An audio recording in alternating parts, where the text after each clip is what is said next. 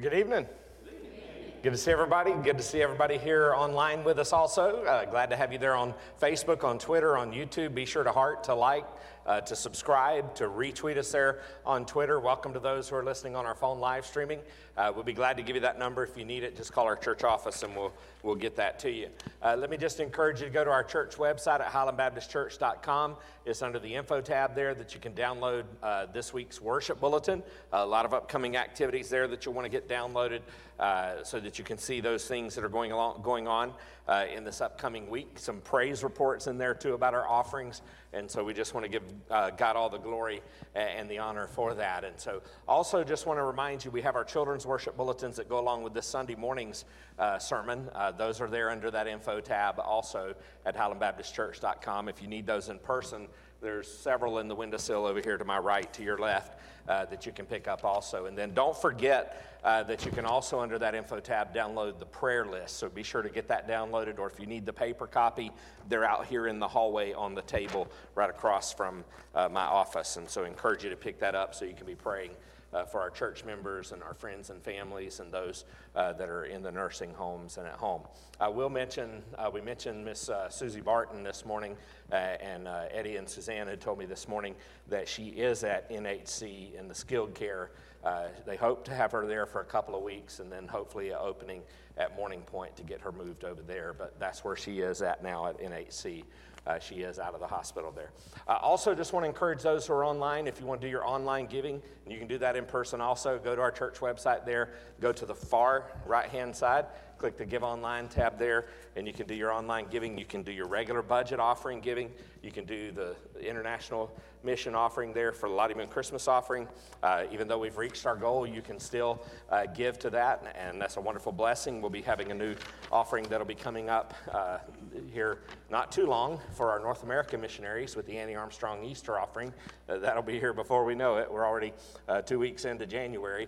And so time is really flying by. But you be sure to get those things downloaded, do those things online there. Just let other people know that you're watching so that they can watch also and listen to us there on the phone live streaming. Glad to have everybody here this evening.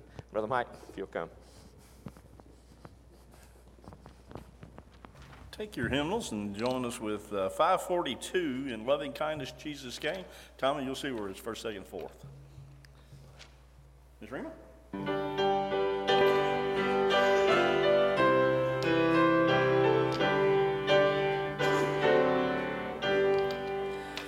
In loving kindness Jesus came, my soul in mercy to reclaim, and from the depths of sin and shame, through grace he lifted me.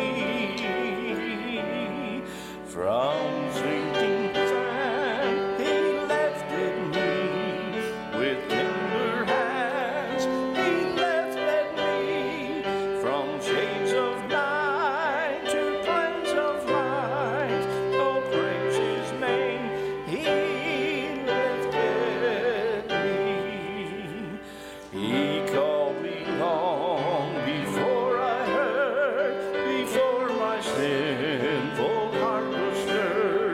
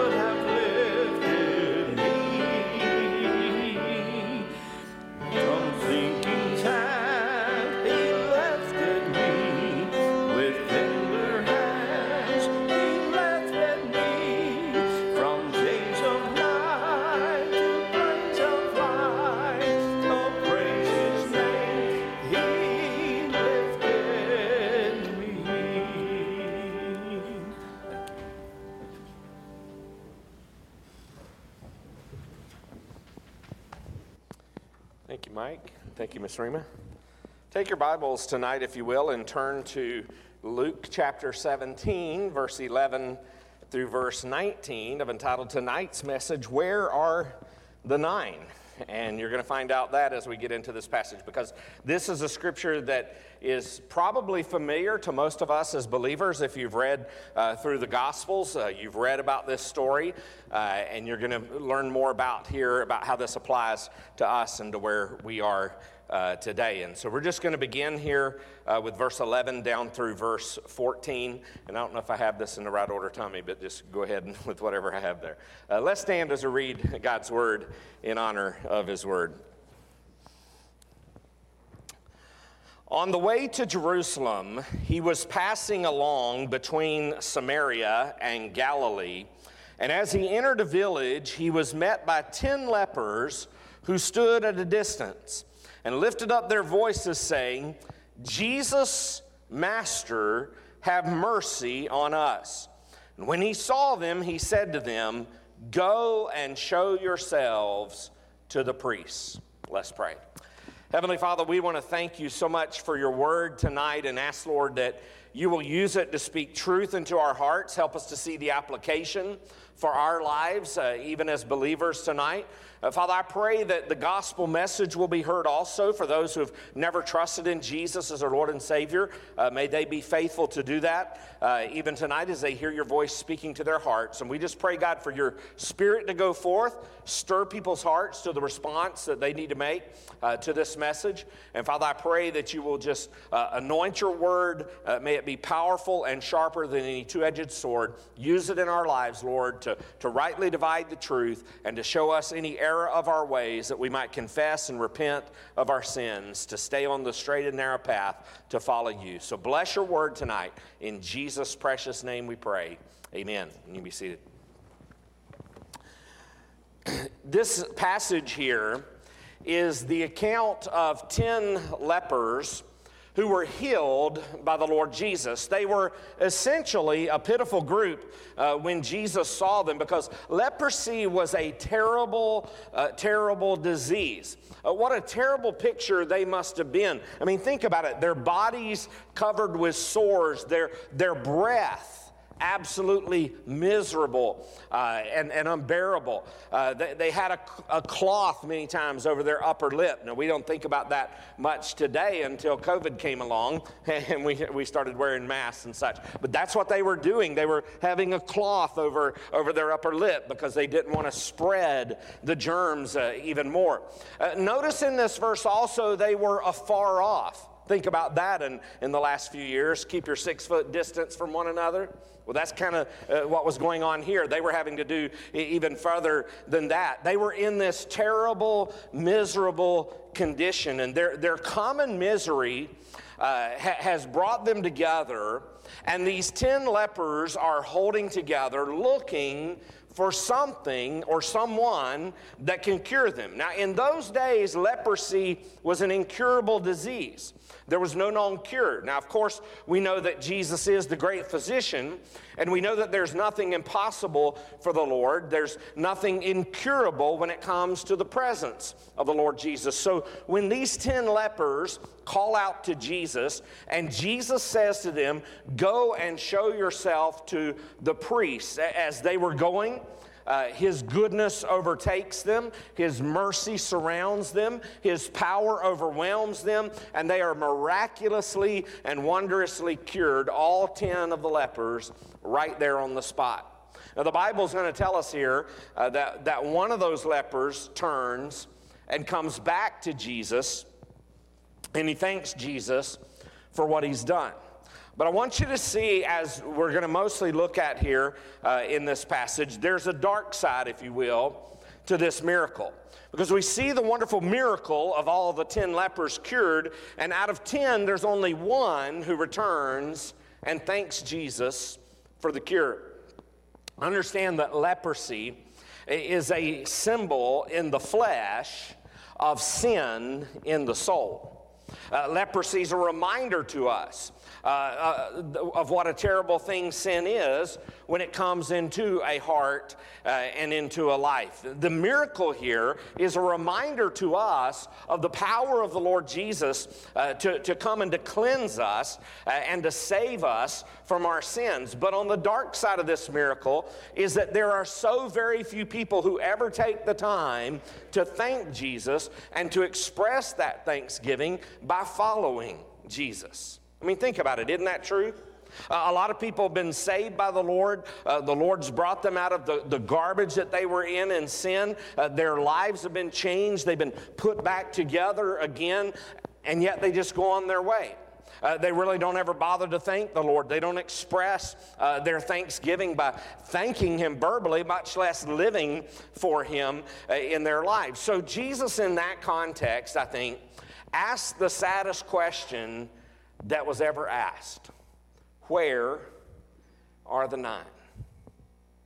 That sad question is also a surprising question, because one of the first lessons in good manners that we ever learn is the answer to the question, what are you supposed to say? Thank you.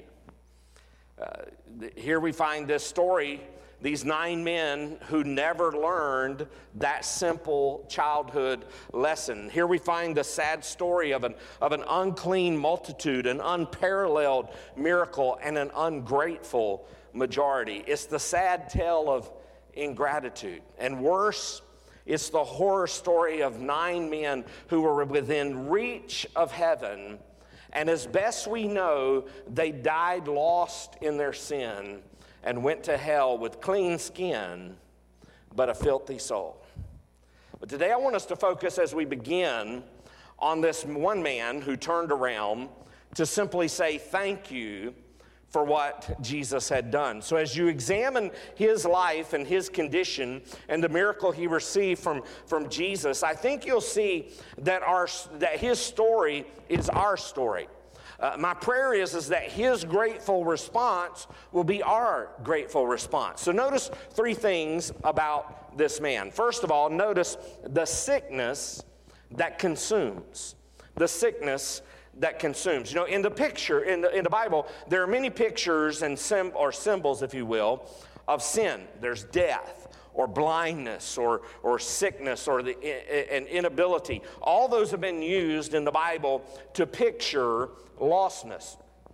Each of those words gives us just a little glimpse, if you will, into some of the aspects of our desperate condition before God.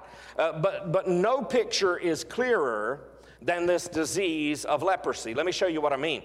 Notice it was a deadly problem.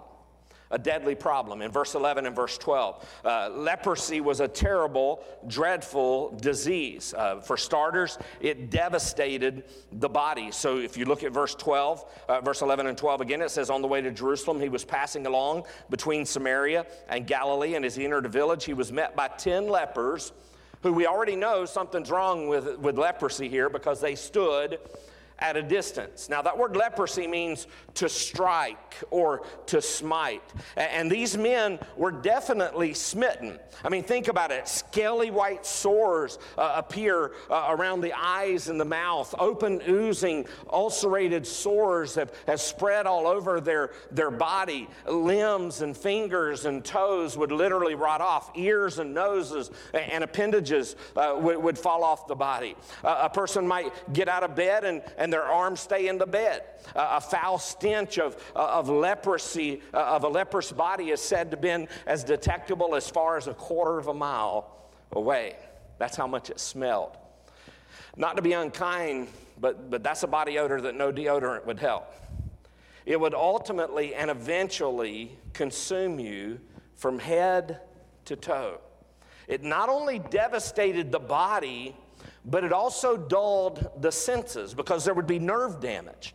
Nerve damage was a major factor in this disease. A leper could walk through fire and not even know it. A leper could have an open wound and not even feel it. Rodents could be drawn to their decaying flesh and could be even eating on the leper, and the leper not even know it because he can't even feel it. It's not only devastated the body and dulled the senses, It divided relationships because they were highly contagious people. Lepers were confined to a life of separation from their friends and their families. I mean, think about the things we take for granted.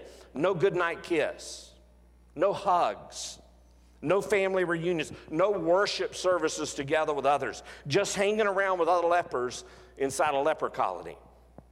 Let me take you back to the Old Testament in Leviticus chapter 13 and verse 45 and verse 46, where it tells us what was to happen to lepers. In Leviticus 13, verse 45, it says, "The leprous person who has the disease shall wear torn clothes, and let the hair of his head hang loose, and he shall cover his upper lip and cry out, 'Unclean, unclean.'" So he was to make this noise, and sometimes they even would ring a bell to let others know that they were near them. And so they would holler out this, "Unclean, unclean," in case a blind person is walking near them. They would ring a bell. He says he shall remain unclean as long as he has the disease. He is unclean. He shall live alone. His dwelling shall be outside the camp. So think about that. No matter if he's married, no matter if he's got kids, no matter if he's got grandkids, he can't be around any of them. He can't socialize with them. He can't talk to them. He has to stay on the outside with the leper camp. It demanded judgment. Levitical law required a leper to show himself to the priest. And the priest would examine him and declare him unclean. So keep in mind that the priest, he couldn't cure. All he could do was condemn.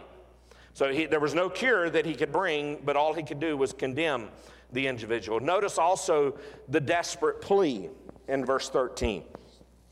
They would lift up their voices saying, these 10 did, they lifted up their voices saying, "Jesus, Master, have mercy on us." Kind of reminds us, if you've read some of the other stories in the New Testament about Bartimaeus, who was beside the Jericho road when he said, "Have mercy on me," or like the man who had the demoniac son in Mark chapter 9, who said, "If you can, have mercy on us," or like the tax collector in Luke chapter 18 that said, "Be merciful to me, a sinner."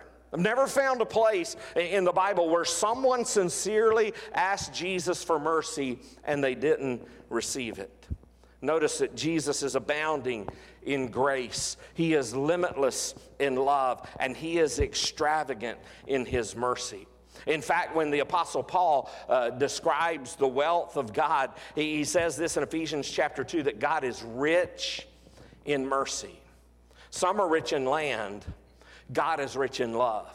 Some are rich in gold, but God is rich in grace. Some are rich in cash, but God is rich in compassion. Some are rich in money, but God is rich in mercy. That's why we rightly sing, "I was sinking deep in sin, far from the peaceful shore, very deeply stained within, sinking to rise no more.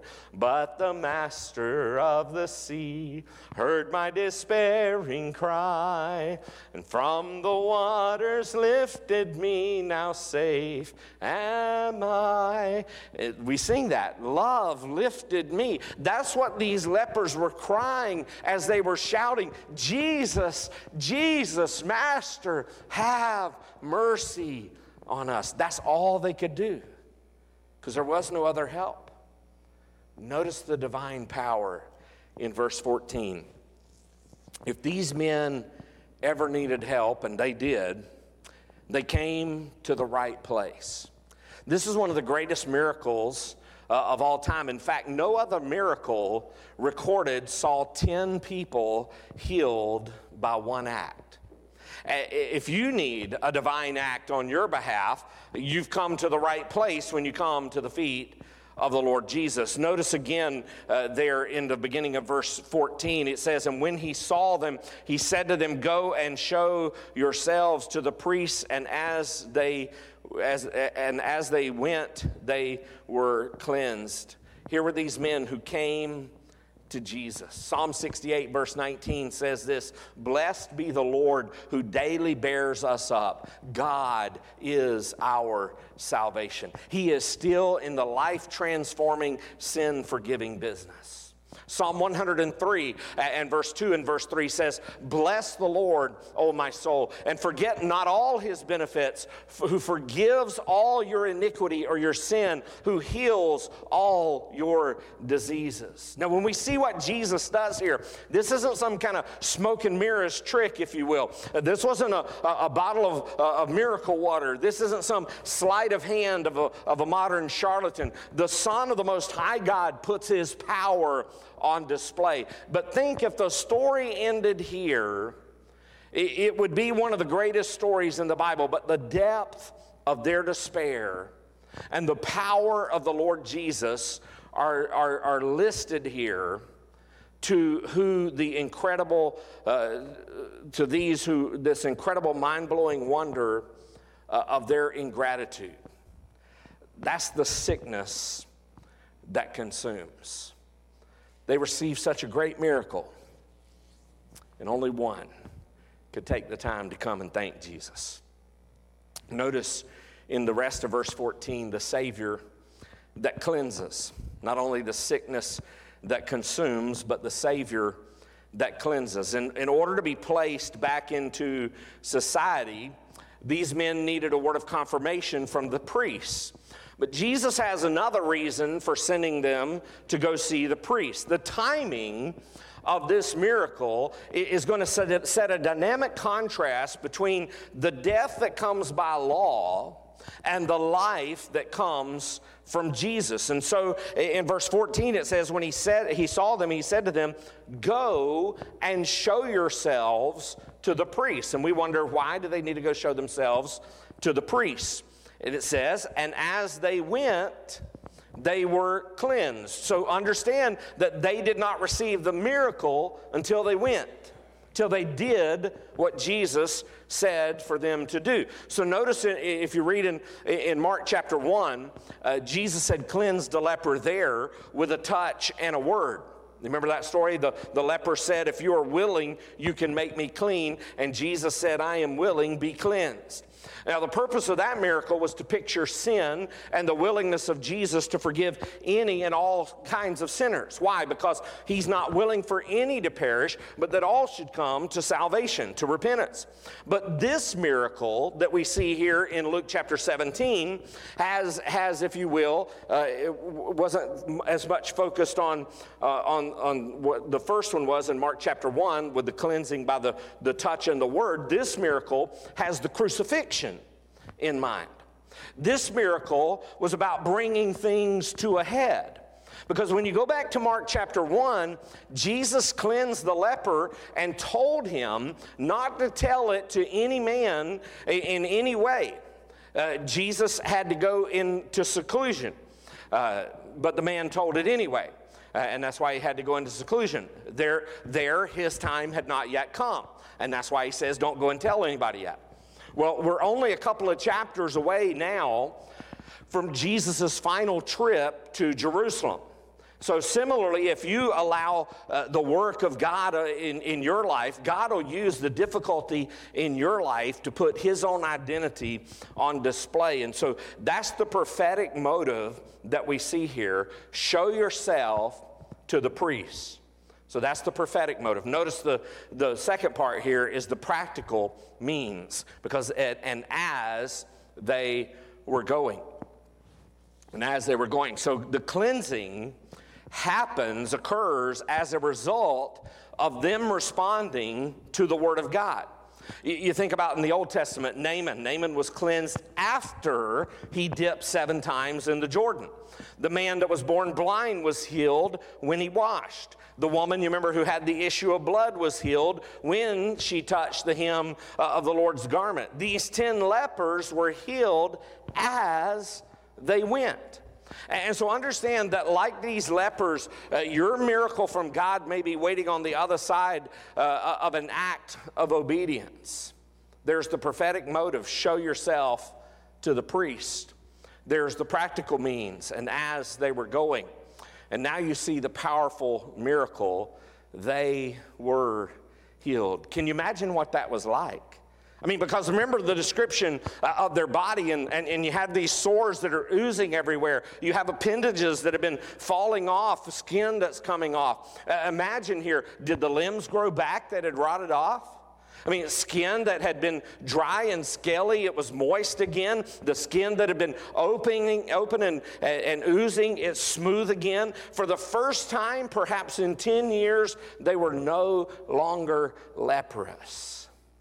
Harry Ironside wrote in his commentary, he said this: "We never read in all the Old Testament records of one leper being declared cleansed by the priests in 1,500 years of the Old Testament. And the priests," he said, "must have wondered why that 14th chapter of Leviticus was in the Bible.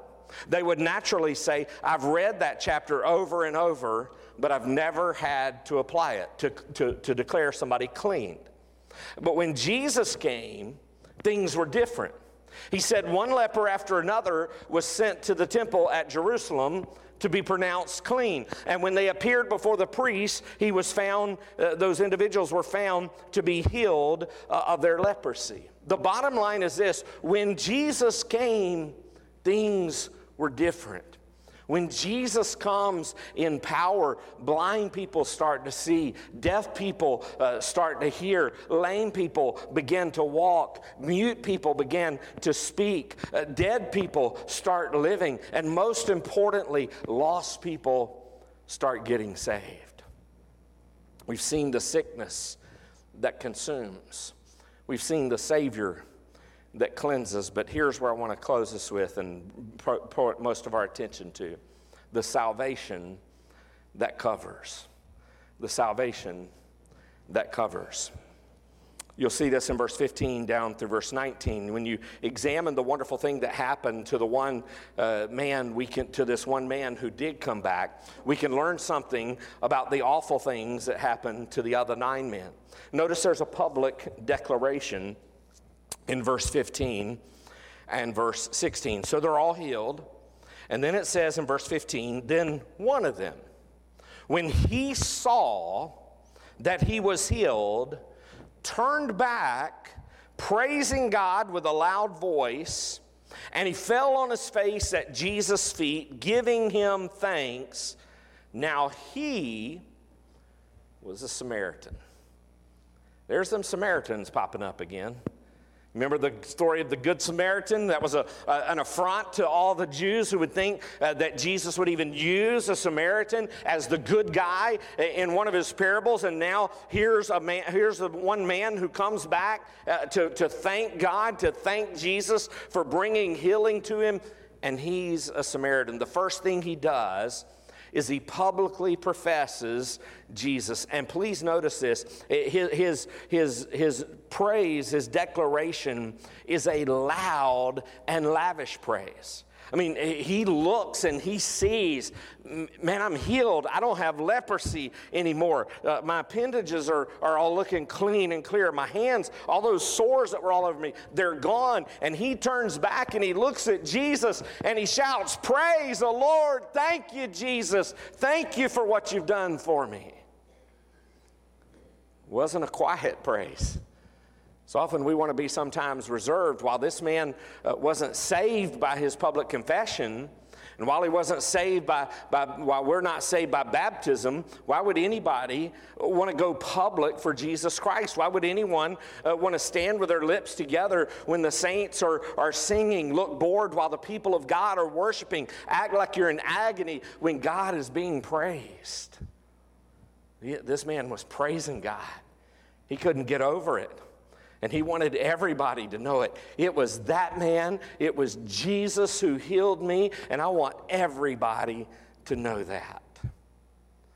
Let me tell you this tonight. If you're here as a believer, Jesus has healed you of an even greater problem than leprosy.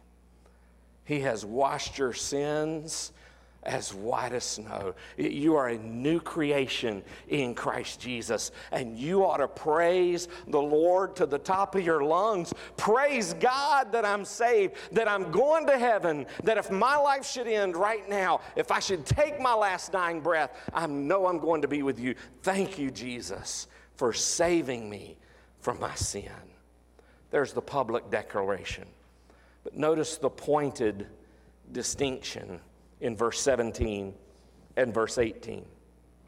Then Jesus answered, "Were not 10 cleansed?" And then he asked that question, where are the 9? Where are the 9? Was no one found to return and give praise to God except this foreigner?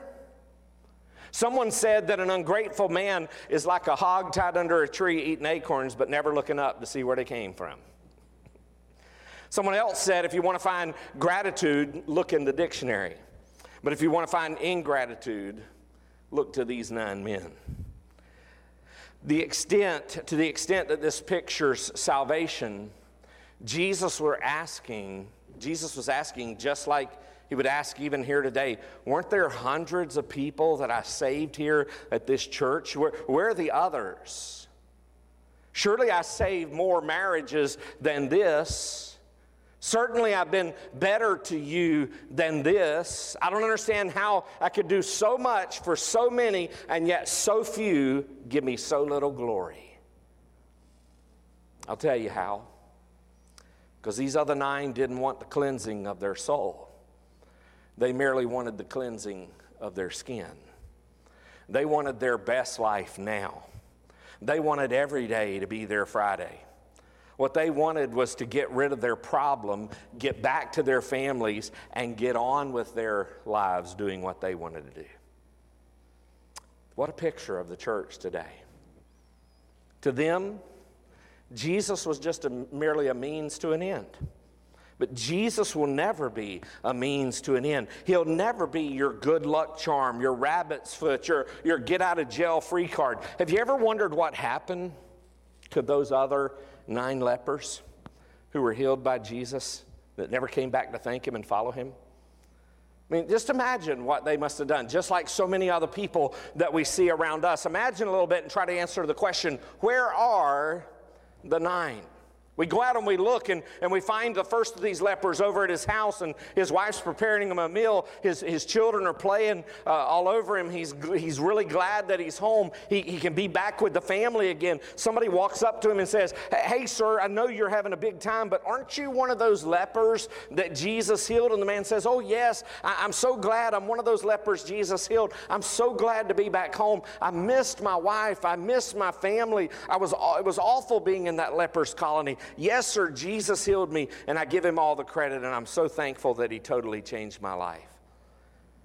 And the person would ask, "I heard you were one of those lepers, and I wanted to ask you a question. Are you going to follow Jesus now?" "No, I don't guess I'll be following Jesus. Why not?" "Well, I got my family. I got my kids. I want to be a good husband to my wife. I want to be a good father to my children. I've been told that if you follow Jesus, you have to be gone from home a lot. I've been told that if you follow Jesus," he even said at one time, "that you're to love him more than you love family. And I just can't do that. I have my family to think of. I want to be a good husband, a good daddy. I don't guess I'll be following Jesus." "Well, did you ever thank Jesus for what he did for you?" "Well, no. Come to think of it, I really didn't thank Jesus for healing me of leprosy."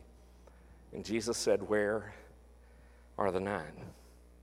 We find another of those lepers, and he's at a welcome home party, seeing that big sign, welcome home leper. This guy has people all around him. We walk up to him and say, "Excuse me, sir, we hate to interrupt you and take you away from your friends, but are you one of those lepers who Jesus healed?" And he says, "Yes, sir, he healed me, and it was great to be back with my friends. Those lepers I was hanging around with, not too much of them. They aren't good friends. About all we had in common was our leprosy, and it sure is good for me to be back with my friends." And then somebody asks, "Well, are you going to follow Jesus now?" "I don't think I'm going to follow Jesus, because I've been told that if you really follow Jesus, you might lose some friends. We all have to have friends, and to be perfectly honest with you, my friends don't think too much of Jesus. Their language is kind of bad, but they're my friends, and I'm going to witness to them one day, but I'm not going to rush things. I don't want them to think I'm some kind of religious fanatic. I don't want them to, I'm just going to wait, get some things right, and then I won't be too offensive to them. I might say a little word to them, but I have my friends to think about." We ask, when Jesus healed you, did you go back and thank him? Nah, but I know he knows I'm thankful. He already knows it. So why do I have to go? And Jesus says, where are the 9? We're looking around and we find another of those lepers and we see what's happened to him. And they all began to make excuse after excuse. They didn't thank Jesus. They make excuse why they didn't follow Jesus. For one, it's their business. For another, they're just living it up. They just want to have fun. For another, it's the busyness in religion, but they don't want anything to do with the relationship because relationships are messy, and they've seen enough messy as a leper. Another's focused on gaining fame. Another's too busy getting physically fit. He's overly focused on his body, the here and the now. Another doesn't want any trouble, and he's more concerned about what others would say about him, so he lets his fears keep him from following Jesus. Another's more concerned about his retirement. Let somebody else serve. He doesn't want to go overboard with Jesus. And with each one, Jesus says, where are the 9? What about your family? What about your friends? What about your finances? What about your fun? What about your faith? What about your fame? What about your fitness? What about your fears? What about your future? What is it that's keeping you from following Jesus? Their refusal to return and to glorify Christ reveals that they had already gotten out of Jesus all they wanted from him. We've seen the public declaration.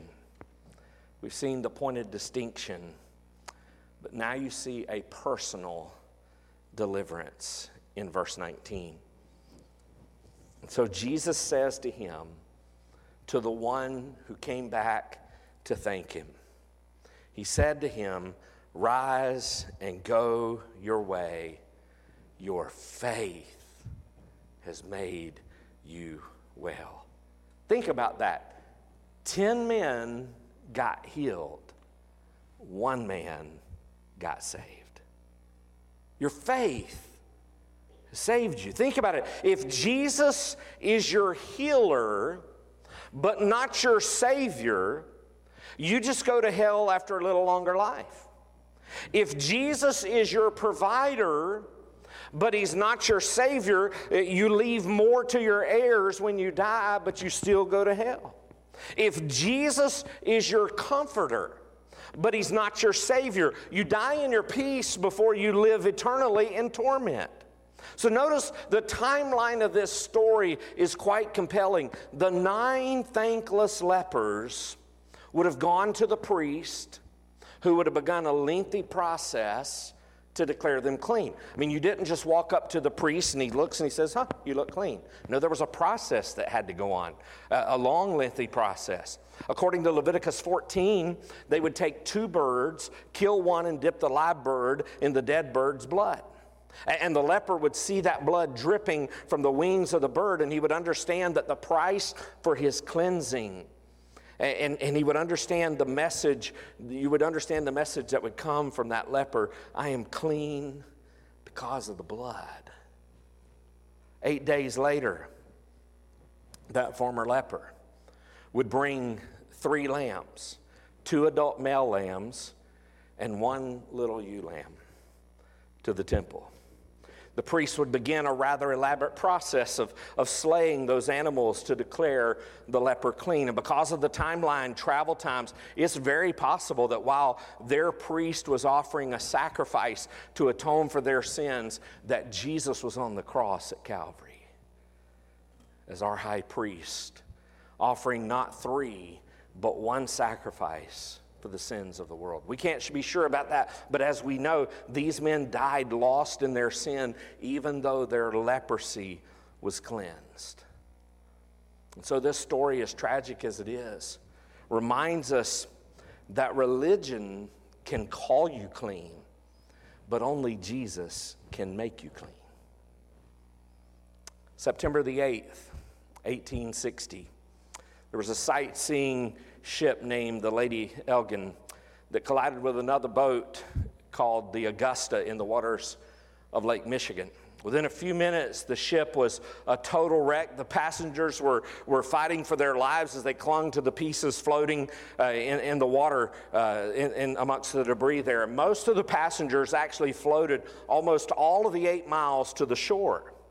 But with the shoreline nearly in reach, the swift undertow caused by a storm pulled them back out into Lake Michigan and to their deaths. One of the few heroes of that sad story was a theology student at Northwestern. Hearing of the disaster that was going on, Ed Spencer ran down to the shoreline to do what he could. He was an experienced swimmer. He dove into the surf, began fighting against the undertow, pulling people to safety.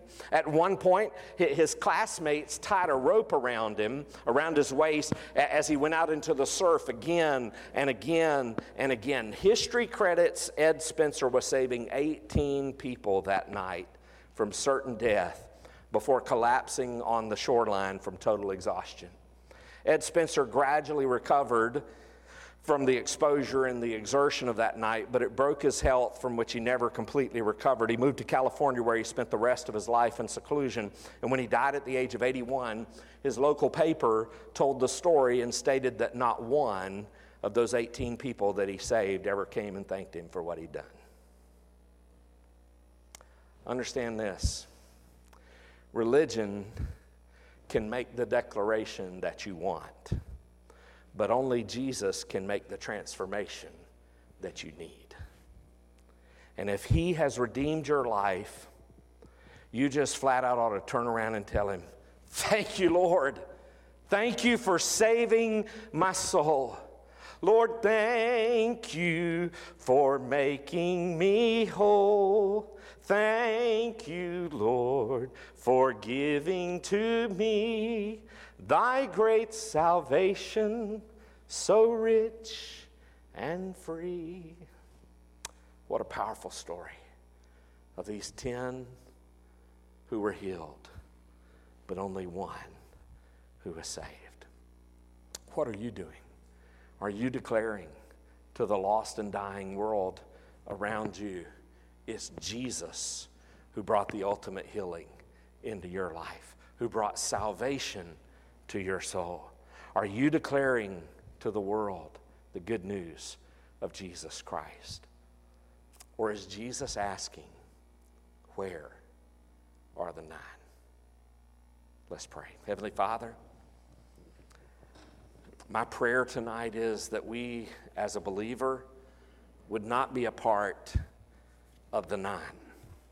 Those who were thankless, who showed ingratitude by their very actions.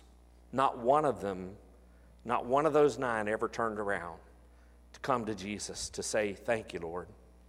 Thank you for what you did to me." Only one out of those 10.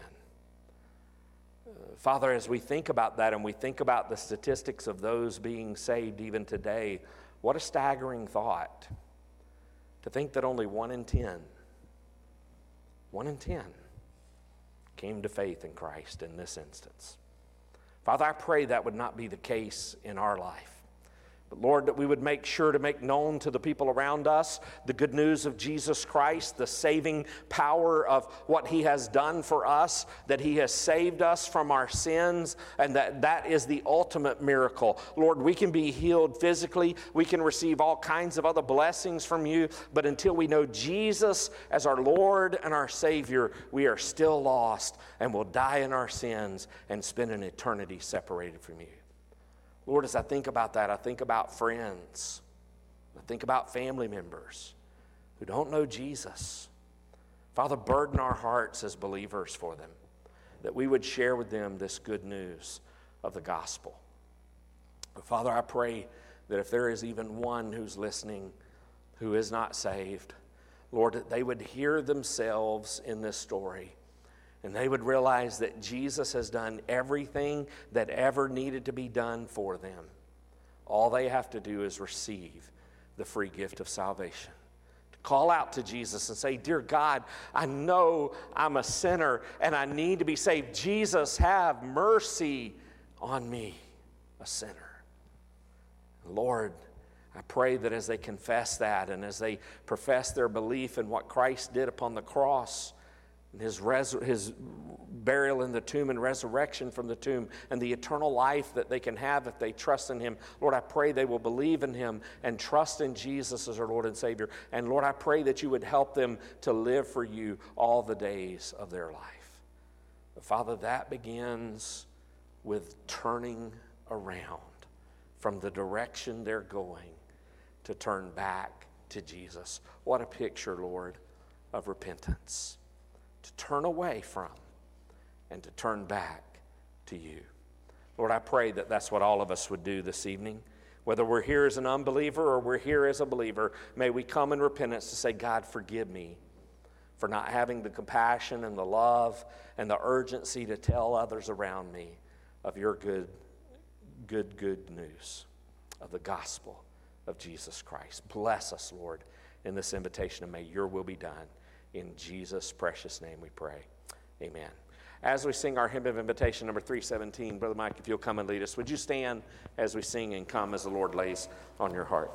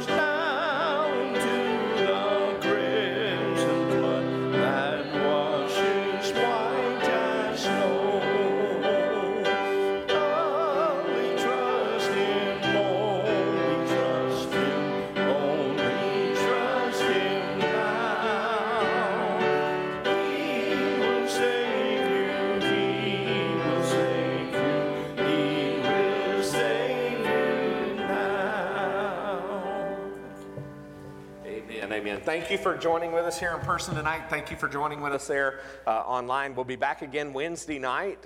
We're in the Minor Prophets. We're in the book of Hosea, so I want to encourage you to come and join us in person for that, or watch us there online, listening on our phone live streaming. Just thank you so much for being with us here tonight. We wish you a blessed week. Stay safe, and we'll see you this Wednesday night, 6 o'clock.